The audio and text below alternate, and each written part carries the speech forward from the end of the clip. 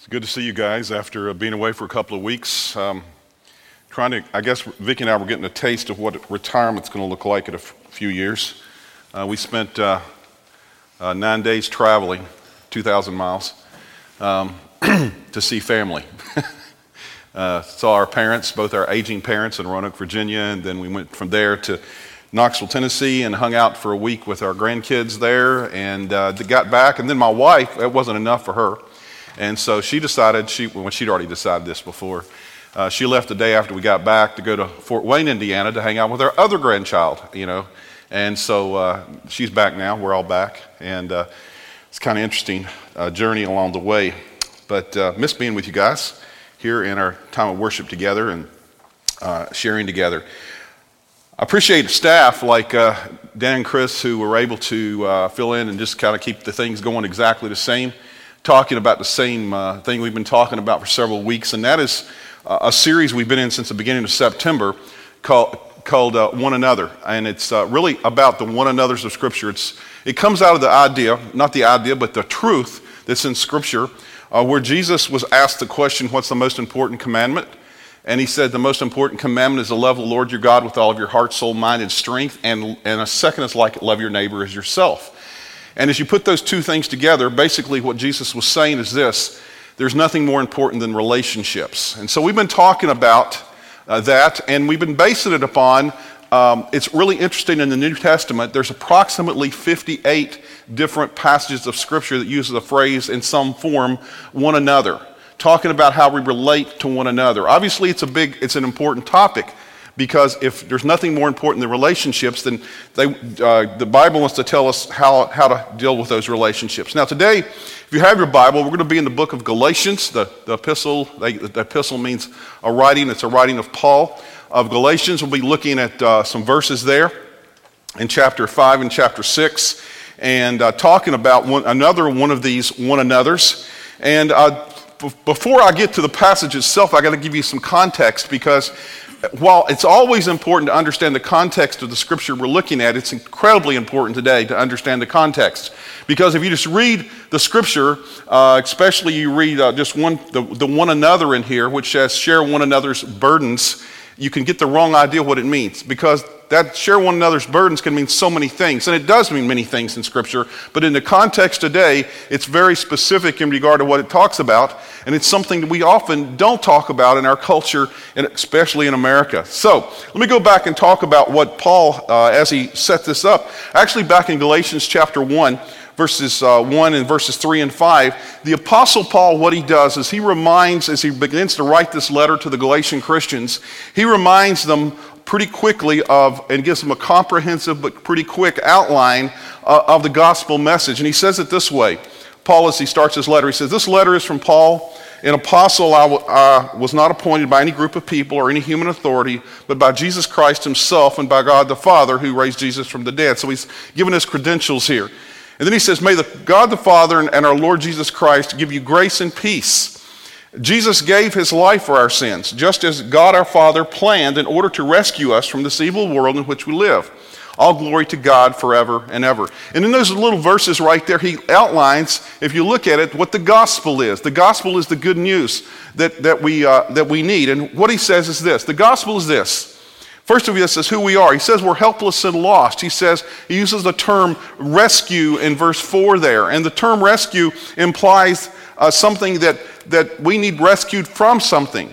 See, other teachers, other religious founders of religions came to teach, not to rescue. And the average person on the street, if you ask them what a Christian is, they will say a Christian is someone who follows the teachings of Jesus Christ. I've asked people, and that's what they say. Well, it's somebody who follows the teachings of Jesus Christ.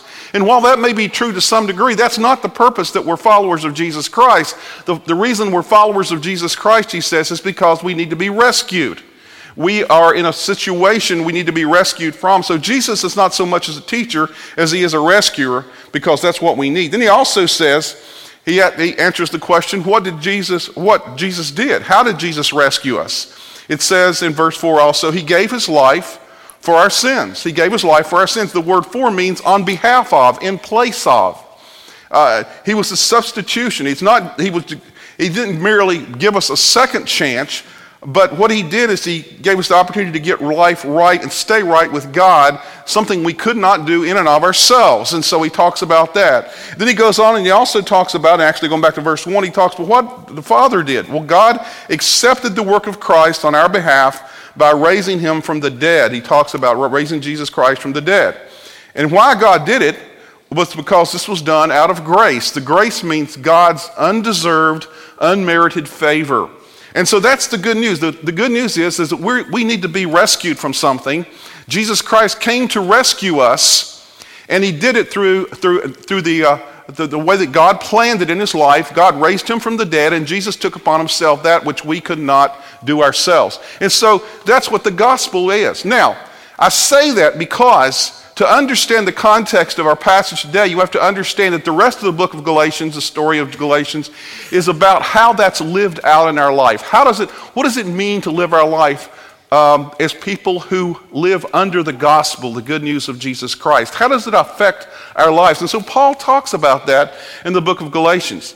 Now, over in Galatians chapter 5, he kind of talks about this question. This question is this: what difference does the gospel make to your relationships? What difference does the gospel make to your relationships? How does it change the way we interact with one another because you live as a person who has been rescued by Jesus Christ through God's plan? How does it make a difference? Should it make a difference? The answer is yes. And Paul says one of the ways he talks about today is in Galatians chapter 5, verse 24 through chapter 6, verse 5. And so if you have your Bible today, let's just read through those. And then what I'm going to do is go back and go through them verse by verse to talk about what it means for us in the context of this one another today. Let me just read it first, and we'll go back and think about it. Verse 24, those who belong to Christ Jesus have nailed the passions and desires of their sinful nature to his cross and crucified them there. Since we are living by the Spirit, let us follow the Spirit's leading in every part of our lives. Let us not become conceited or provoke one another or be jealous of one another. And then chapter 6, verse 1. Dear brothers and sisters, if another believer is overcome by some sin, you who are godly should gently and humbly help that person back onto the right path. And be careful not to fall into the same temptation yourself. And this is where the one another comes in. Share each other's, or in some translations, one another's burdens, and in this way obey the law of Christ. If you think you're too important, I love what Paul said, we'll talk about this later. If you think you're too important to help someone, you're only fooling yourself, you're not that important. Paul's pretty straightforward about who we are and how we understand. But he says this, each one should test their own actions, then they can take pride in themselves alone without comparing themselves to someone else, for each one should carry their own load. Now, this passage is short and brief, but it has a lot, it packs a big punch in regard to relationships. And I want to unpack that today because I think it's hugely important for us to understand the message of this passage and how to apply it to our lives in a real way. So let's break it down. First of all, Paul has just encouraged his fellow Christians in verse 25. He says, let us follow the Spirit's leading in every part of our lives. This involves, he's saying, and if we read this, the whole book of Galatians, this involves a daily dying to ourselves, which means we focus our attention upon Christ so that the fruit of the Spirit will grow in character in us. God wants to take us and change us to what he meant for us to be. And so the first thing we're to do is we're to follow the Spirit's leading in every part of our lives, not just a little pick and choose here and there. And now Paul wants to show us how to keep in step with the Spirit and how it will transform relationships. So he says this, at its heart it will mean that we do not, in verse 26, we will not become conceited. You're going, I'm not conceited. Yes, you are. All of us are conceited in some way. You think, well, I'm not. No. Well, I'm just going to blow that out of the water this morning from Scripture because all of us have conceit. We're selfish in some way in our lives. And so that's what Paul's saying. He says the natural way in our relationship that we relate to one another is in a selfish way. But when Christ comes and we live a gospel-focused life, a life focused upon the fact that Jesus Christ has done something for us, rescued us, it should change the way we approach relationships. Now the Greek word conceit here is not something you have to remember, okay? I can tell you what it means, but it really doesn't matter. It's kenodoxai, which means empty of honor. That's what the word conceit means here. Do not become conceited. So conceit, basically, if it means empty of honor, conceit is a deep insecurity. It leads to a need to prove our worth to ourselves and to others. And this in turn fixates our mind on comparing ourselves with others. When we seem better than someone, it puffs us up and makes us feel good. Or when we seem inferior to someone else, we're devastated for the same reason. And Paul says this describes the natural state of our heart without the gospel, without Jesus Christ in our lives. And he goes further to say this. He says, if we are conceited, he says, we will provoke one another or be jealous of one another. Provoke means we're competitive, meaning to challenge someone to a contest. That's what the Greek word actually means. To provoke someone means to be competitive, to challenge someone to a contest. Jealous means to want something that rightfully belongs to someone else, or to want that person not to have that thing. See, Paul is talking about two ways of relating to people that comes out of our natural way of relating to people. Provoking is the stance of someone who is sure of his or her superiority, looking down on someone perceived to be weaker. Jealousy is the stance of someone who is conscious of inferiority, looking up at someone they feel is above them. See, both the superior and inferior person are self-absorbed. Just from two directions. They're self-absorbed, which means you're conceited. Okay? That's what Paul's saying here. That's their natural state. He says, the only way we can get out of that is to be connected with Jesus Christ through the gospel. In both cases, you're focused heavily on how the other person makes you look and feel instead of how you make him look and feel. It's all about you. So the superiority complex and the inferiority complex at the root are both conceit. They're just two different outworkings of our desire to feel worthwhile as people. Essentially, this is a translation of verse 26. It's essentially saying this: do not let your hunger for honor make you either despise or envy people. Do not let your hunger for honor make you either despise or envy people. So what does a gospel-based self-image look like? Well, the Spirit the Bible talks about here works in our lives to apply the gospel to our self-perception and our view of others. God, in a sense, when we become to Christ, He not only do we start following His teachings, but He changes us from the inside out. And how He does that is He begins to create a whole new self-image, which is not based on comparison with others. It humbles me before anyone, the gospel does, telling me I am a sinner only saved by grace. That's the first thing it tells me. But it also emboldens me before anyone, telling me I am loved and honored by the only eyes in the universe that really count, God's. You've heard me say this before. I've been here 14 years, and I probably said this 14,000 times. We need to live for an audience of one. And that's what the gospel does for us. It allows us to live for an audience of one. And it's not your spouse. And it's not your kids. It's not your parents. It's God. When you live for Him, what it does, it changes your focus. It changes the way you relate to everyone else, because we begin to love people the way God loves us as well. So, chapter 6, verses 1 through 5 describe how that works out in life in some real ways. To become conceited, to seek our own glory in relationship, means that however close we are to someone else, our treatment of them will always be tinged with selfishness. So, the gospel changes that, though, and it enables us to live as what he says, brothers and sisters. As brothers and sisters. I mean, now, I don't know about your brothers and sisters. I don't have any brothers. I got 3 sisters. Okay? I'm the oldest, and I got 3 younger sisters. And And how I relate to them is not perfect.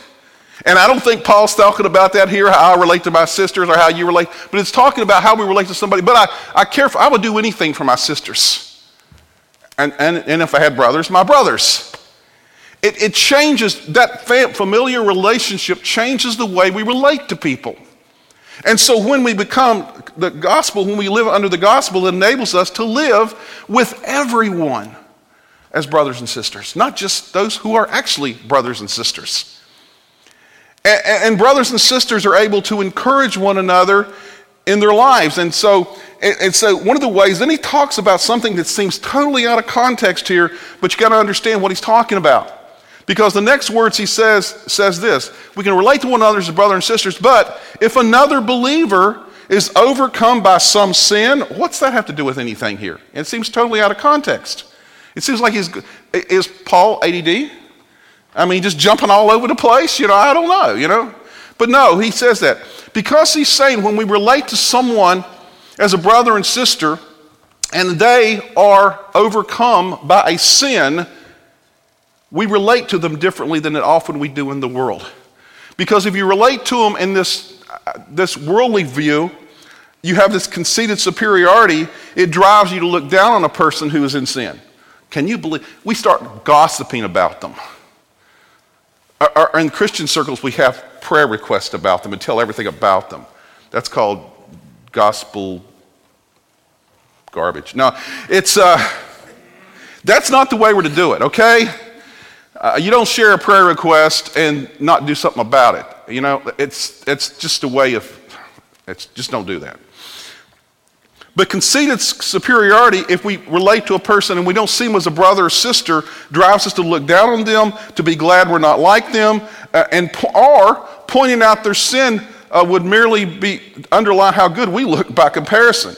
Or on the other end, inferiority, if we look at them and we have this inferiority complex and we live out of that, we're not the superior person but inferior, it causes us to crave their approval so much that what we do, we won't risk pointing out their failure to live in line with the gospel. We're afraid because we're afraid we'll break the relationship. So, Paul says, what will a brother or sister do who knows they are a son of God, who lives under the gospel, and they see a brother or sister who is caught in sin? It doesn't mean that every time we go around trying to be sin hunters, okay? We go around trying to point out sin in everybody's life. That's not what it's talking about here. Because as Paul will talk about here, the reality is we can only relate to people in this way that we know, that we have a relationship with. But it doesn't mean that we're confronting everyone we call sinning this way. But we must not overlook someone, he says, caught, overtaken by sin. This indicates that the sinful behavior is a pattern, and the sin is, that's what he's talking about here, a particular sin, in a sense, has gotten the upper hand with this person. It is a habit of sinful behavior that the person will not be able to overcome without help and outside interventions. Christians need to be neither quick to criticize nor afraid to confront. Either way. So Paul says, what do we do? And so he says we need to accept, if we're followers of Christ, we need to accept our responsibility as spirit-filled followers of Christ. And Paul says this, he says, you who are godly, and some of you have translations that says you who are spiritual. He says, those who are in that situation, and some of us look at that and we're going like, well, this is a group of superior Christians. They've really grown and they're like mature and they no. This is not what it's talking about, a separate class of super godly, super Christians here.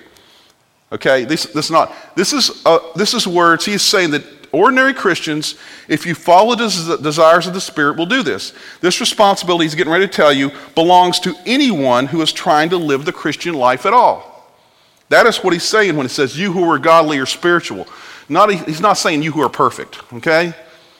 He's saying you who are followers of Christ, who follow Christ's thing, what will your aim be? He says, 2, verse 1, should gently and humbly help or restore, that's another term that's used here, help or restore that person back onto the right path. See, it's saying that we are connected to one another, and we just can't, if we really are following the love of Christ, and we have brothers and sisters, people that we connect with, That we need to connect with them in such a way that we can't stand around and see them fall off a cliff and not do something about it. Not be involved in their life. But what we want to do is not just simply point out their sin in these relationships, but what we want to do is gently and humbly help them, restore them to back onto the right path. We are connected in a way. Folks, if you're part of Great Oaks Church, one of the things that we'll talk about, and Greg, you probably talk about one-on-one, is part of being a part of the body of Christ is that we're connected. You're not just showing up here on Sunday morning and sitting in a row and then going home and have no connections. No, to be really a part of the body of Christ means to be connected. Now, you can't be connected just by sitting in rows too well, but you can be connected by sitting in circles. By sitting across from someone and near someone and getting to know someone. And in doing so, we start to see in their lives things, and we start to have a relationship with them that changes. And when we see them falling off a cliff, I mean, with your kids, those of you, how many of you had kids? Most of you. How many of you are a kid? All of you, okay. So I thought I'd get everybody in here, okay, if you don't have kids, okay. The deal is this. If you have kids and you see them going off on the wrong path, what are you going to do as a parent? I'm just going to sit here and watch them. Let's watch them fail. They need to learn by failure. Now, sometimes they do need to learn we can't always rescue them from everything, okay? That's not that conversation. But if we see someone doing this and we love them and they're our child, what we're going to do is we're going to try to help point them back in the right direction. We can't make them do it. Parents, have you learned that? The older they get, the harder it is to make them do anything. I've got a 28-year-old and a 34-year-old, and they listen sometimes. I'm still their parent. I still love them. I still give them direction, even though they don't want it. Right? But the reality is that we are called as one another, as brothers and sisters, to relate in a new way, that we are to relate with brothers and sisters in Christ in the same way we would with our kids. That's the closest I can find to an illustration. To those who are close to us, those that are our circle, the people that we know, and you're called to know some people to be able to do this. It says, but a brother will confront gently. Paul says this gentleness will only come, and then he uses a little term here that's interesting. He says, if you do this, be careful not to fall into the same temptation yourself. Why does he do that warning? Because we can never help somebody if we think we're above them and we can't, and we couldn't do that ourselves. Folks, the Bible says clearly, every temptation, we better be careful with, because we can fall as well. So if we have an attitude, he says, be careful. The attitude we should have is we won't be able to effectively confront someone if we think we're not capable of similar or equal sin. And if we do feel we are above that person, our air of superiority will come through and we will destroy, not restore that relationship. So that has to do with our attitude of doing this. And then he says this, if we're confronting someone caught in sin, he says this is a way to, in verse 2, share each other's burdens. This is the context. When we read that, so often we think share of each other's burdens means to go out and help somebody by giving them something or fixing something, right? That's one way. But here he's saying that when we connect with people, when we, in a real sense, what we do is we help someone through a time. We confront a brother or a sister who has fallen off the map and has some kind of relational issues or some kind of problem in their life. What we're doing is we're sharing their burden. In verse 2, Paul is bringing us together toward this, what I'd call other-centered approach to life. See, before we come to Christ, we are self-centered. But coming to Christ, he says, relationally means you are other-centered. And I could read dozens and dozens of scriptures that support that 100%. He basically says it this way. He ties verse 1 and verse 2 together. He says it this way. Brothers and sisters who are godly, spiritual, will share each other's burdens, and in this way will fulfill the law of Christ. He uses the term the law of Christ. And so he kind of wraps that together. He says, that's what we'll do. It changes the way we relate by being a follower of Christ, to be led by the gospel. So that's hugely important today. Now, verse 2 also reflects something that we haven't read today, but you can go back and read in chapter 5 of Galatians in verses 13 and 14. He goes back and talks about the very first verse that we talked about when we first started this series back 7 weeks ago, and he kind of summarizes it in this way in Galatians 5, 13 and 14. Serve one another in love. The entire law is summed up in a single command: love your neighbor as yourself. You see, the law of Christ is a law which is summed up as love your neighbor. We are to love others as Christ loved us. How did Christ love us? He is involved in our lives. He gives us, he guides us, he helps us. So we place chapter 6, verse 2 alongside chapter 5, verse 13 and 14, and basically it says this: to serve one another in love means to share each other's burdens. And I could have put an equal sign there. That's what it does. He connects the two. We're not to let people carry their burdens alone. And these burdens can be all kind of things. These burdens can be all kind of things. Like raising a child, renovating a living space, dealing with a difficulty or a problem. See, Paul very vividly and practically teaches how a Christian relates to one another, that we're to share in our burdens. We're not just to sit back. It's not just about us. I'm going to stay over here, you stay over there, and we'll be all right. No, he said, no, we got to be, we're interconnected. And see, that goes totally against the American way. The American way, this rugged individualism, we can do it on our own. It's not biblical. Matter of fact, it's anti-biblical in regard to what it teaches us. So folks, part of the good news is this, is that God made us to have relationships. God made us to be in relationship and have people there who care so much for us that they know us so well that they will continually encourage us when we're doing well, and will kick us in the behind when we're not doing so well. But because they want to restore us to a relationship so we get back on the right track. See, Paul is telling the Galatians that they should be lifting burdens off others, and that ultimately is the way to fulfill the law. Now, the word law of Christ is, I'm not going to spend a lot of time on this, but it means basically this: modeling our whole life on the example of Christ. That's what the law of Christ is. Motivated by grateful joy. It's a life centered on a person rather than a code, and we have different kinds of obligation upon us than we did before. Now we bear others' burdens because Christ bore our burden. Now, verse 2 then could be summed up as this: bear others' burdens, and by doing this, follow in the footsteps of Christ who bore yours.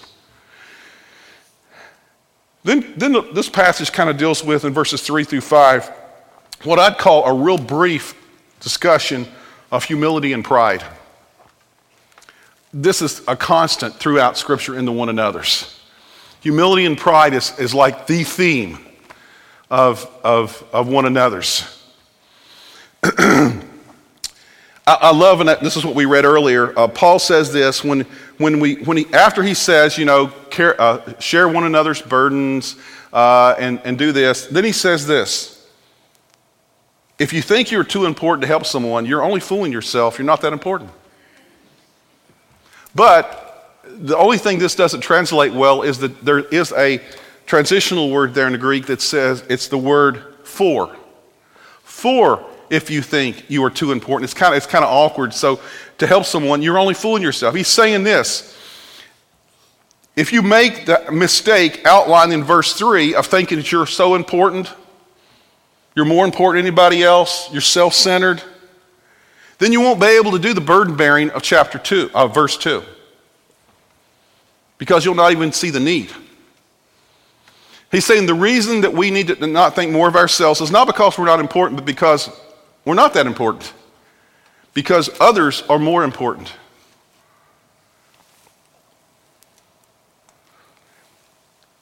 Then he goes on to say in verse 4, he says, nevertheless, there's a legitimate pride which Christians can have as well. He kind of balances it here. He says, each one should test their own actions. This is how we deal with that.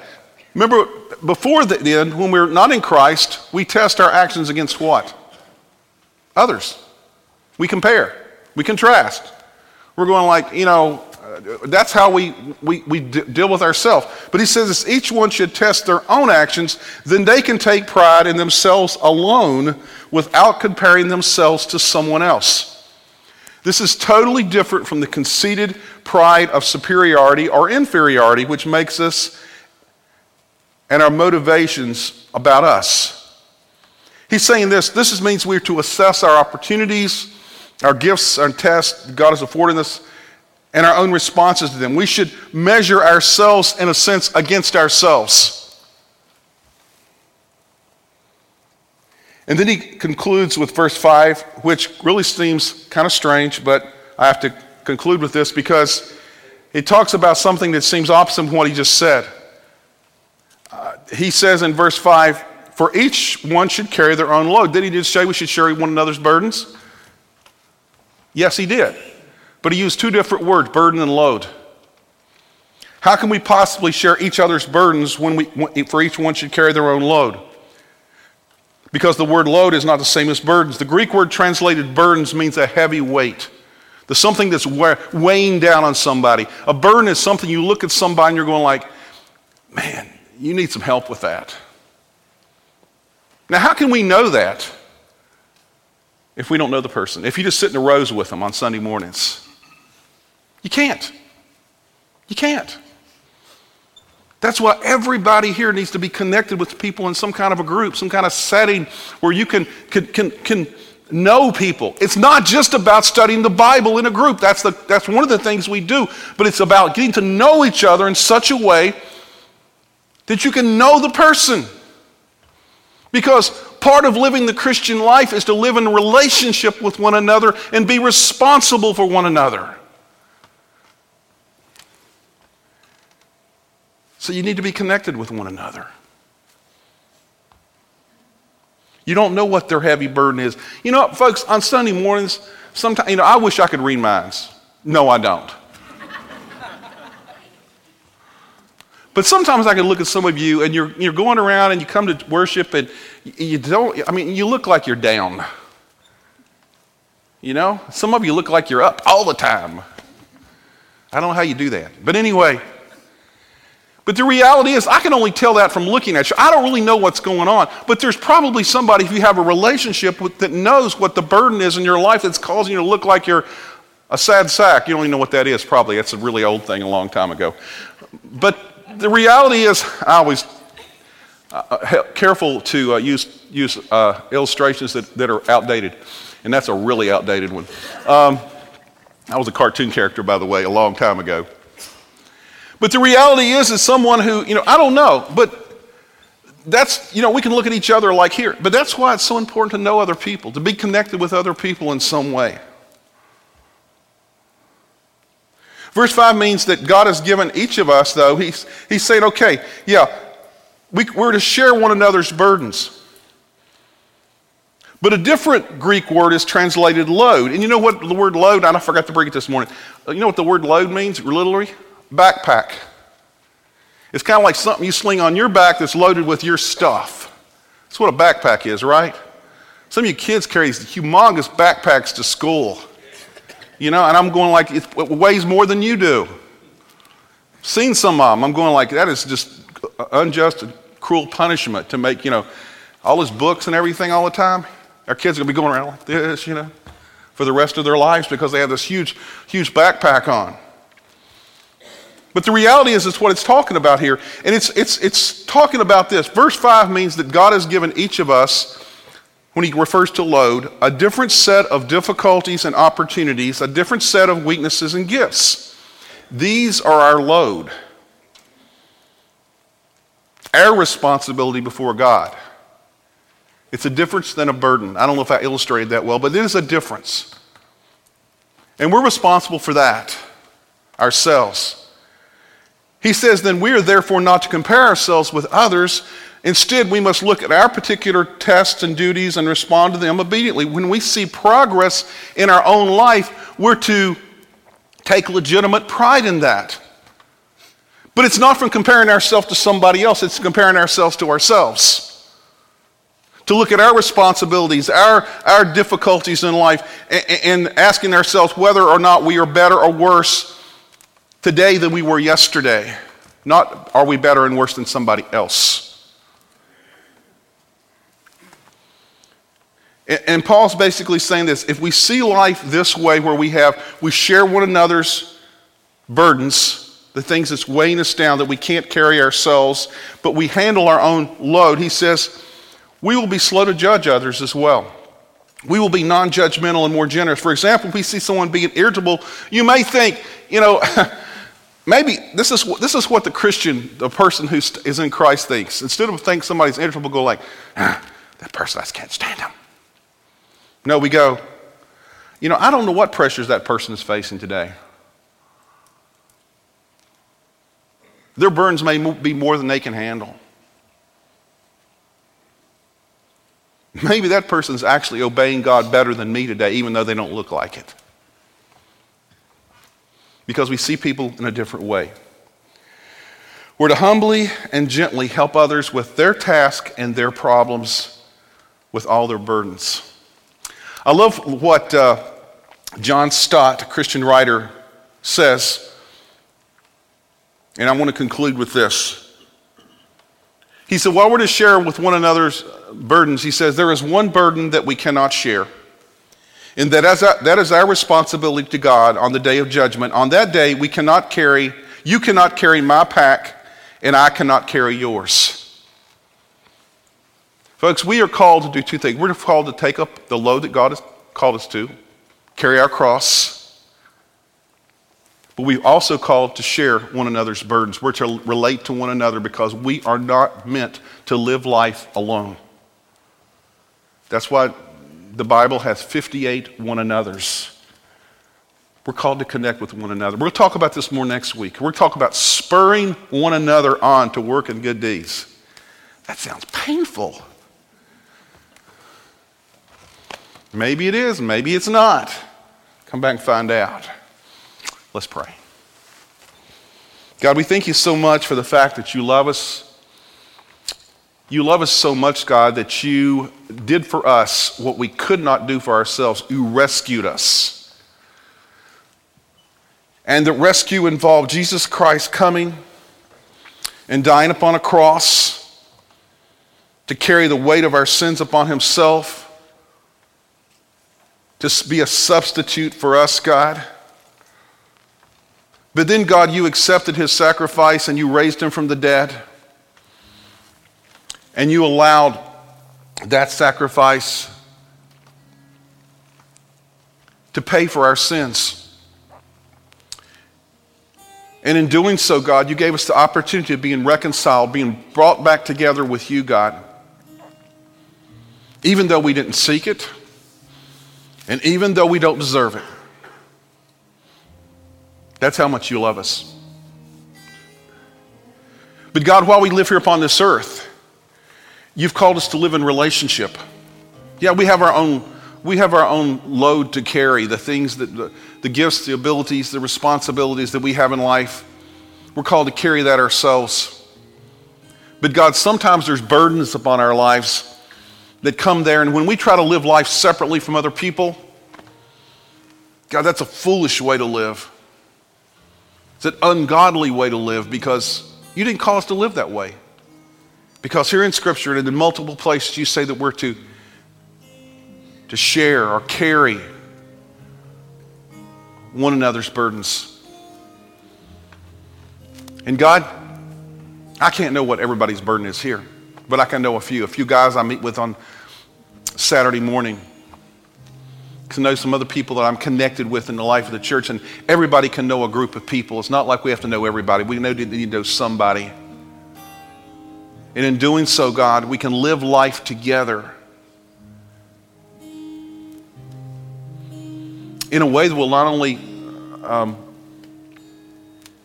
carry out the law of Christ, that living our life for him, but it will also enable us, God, to live life successfully. And to realize we don't have to do it all our own. Thank you, God, for your incredible love, for how much you care for us. Help us, God, more than anything right now, to learn how to open our lives to you and allow you to open our lives to others. We ask these things in Jesus' name. Amen.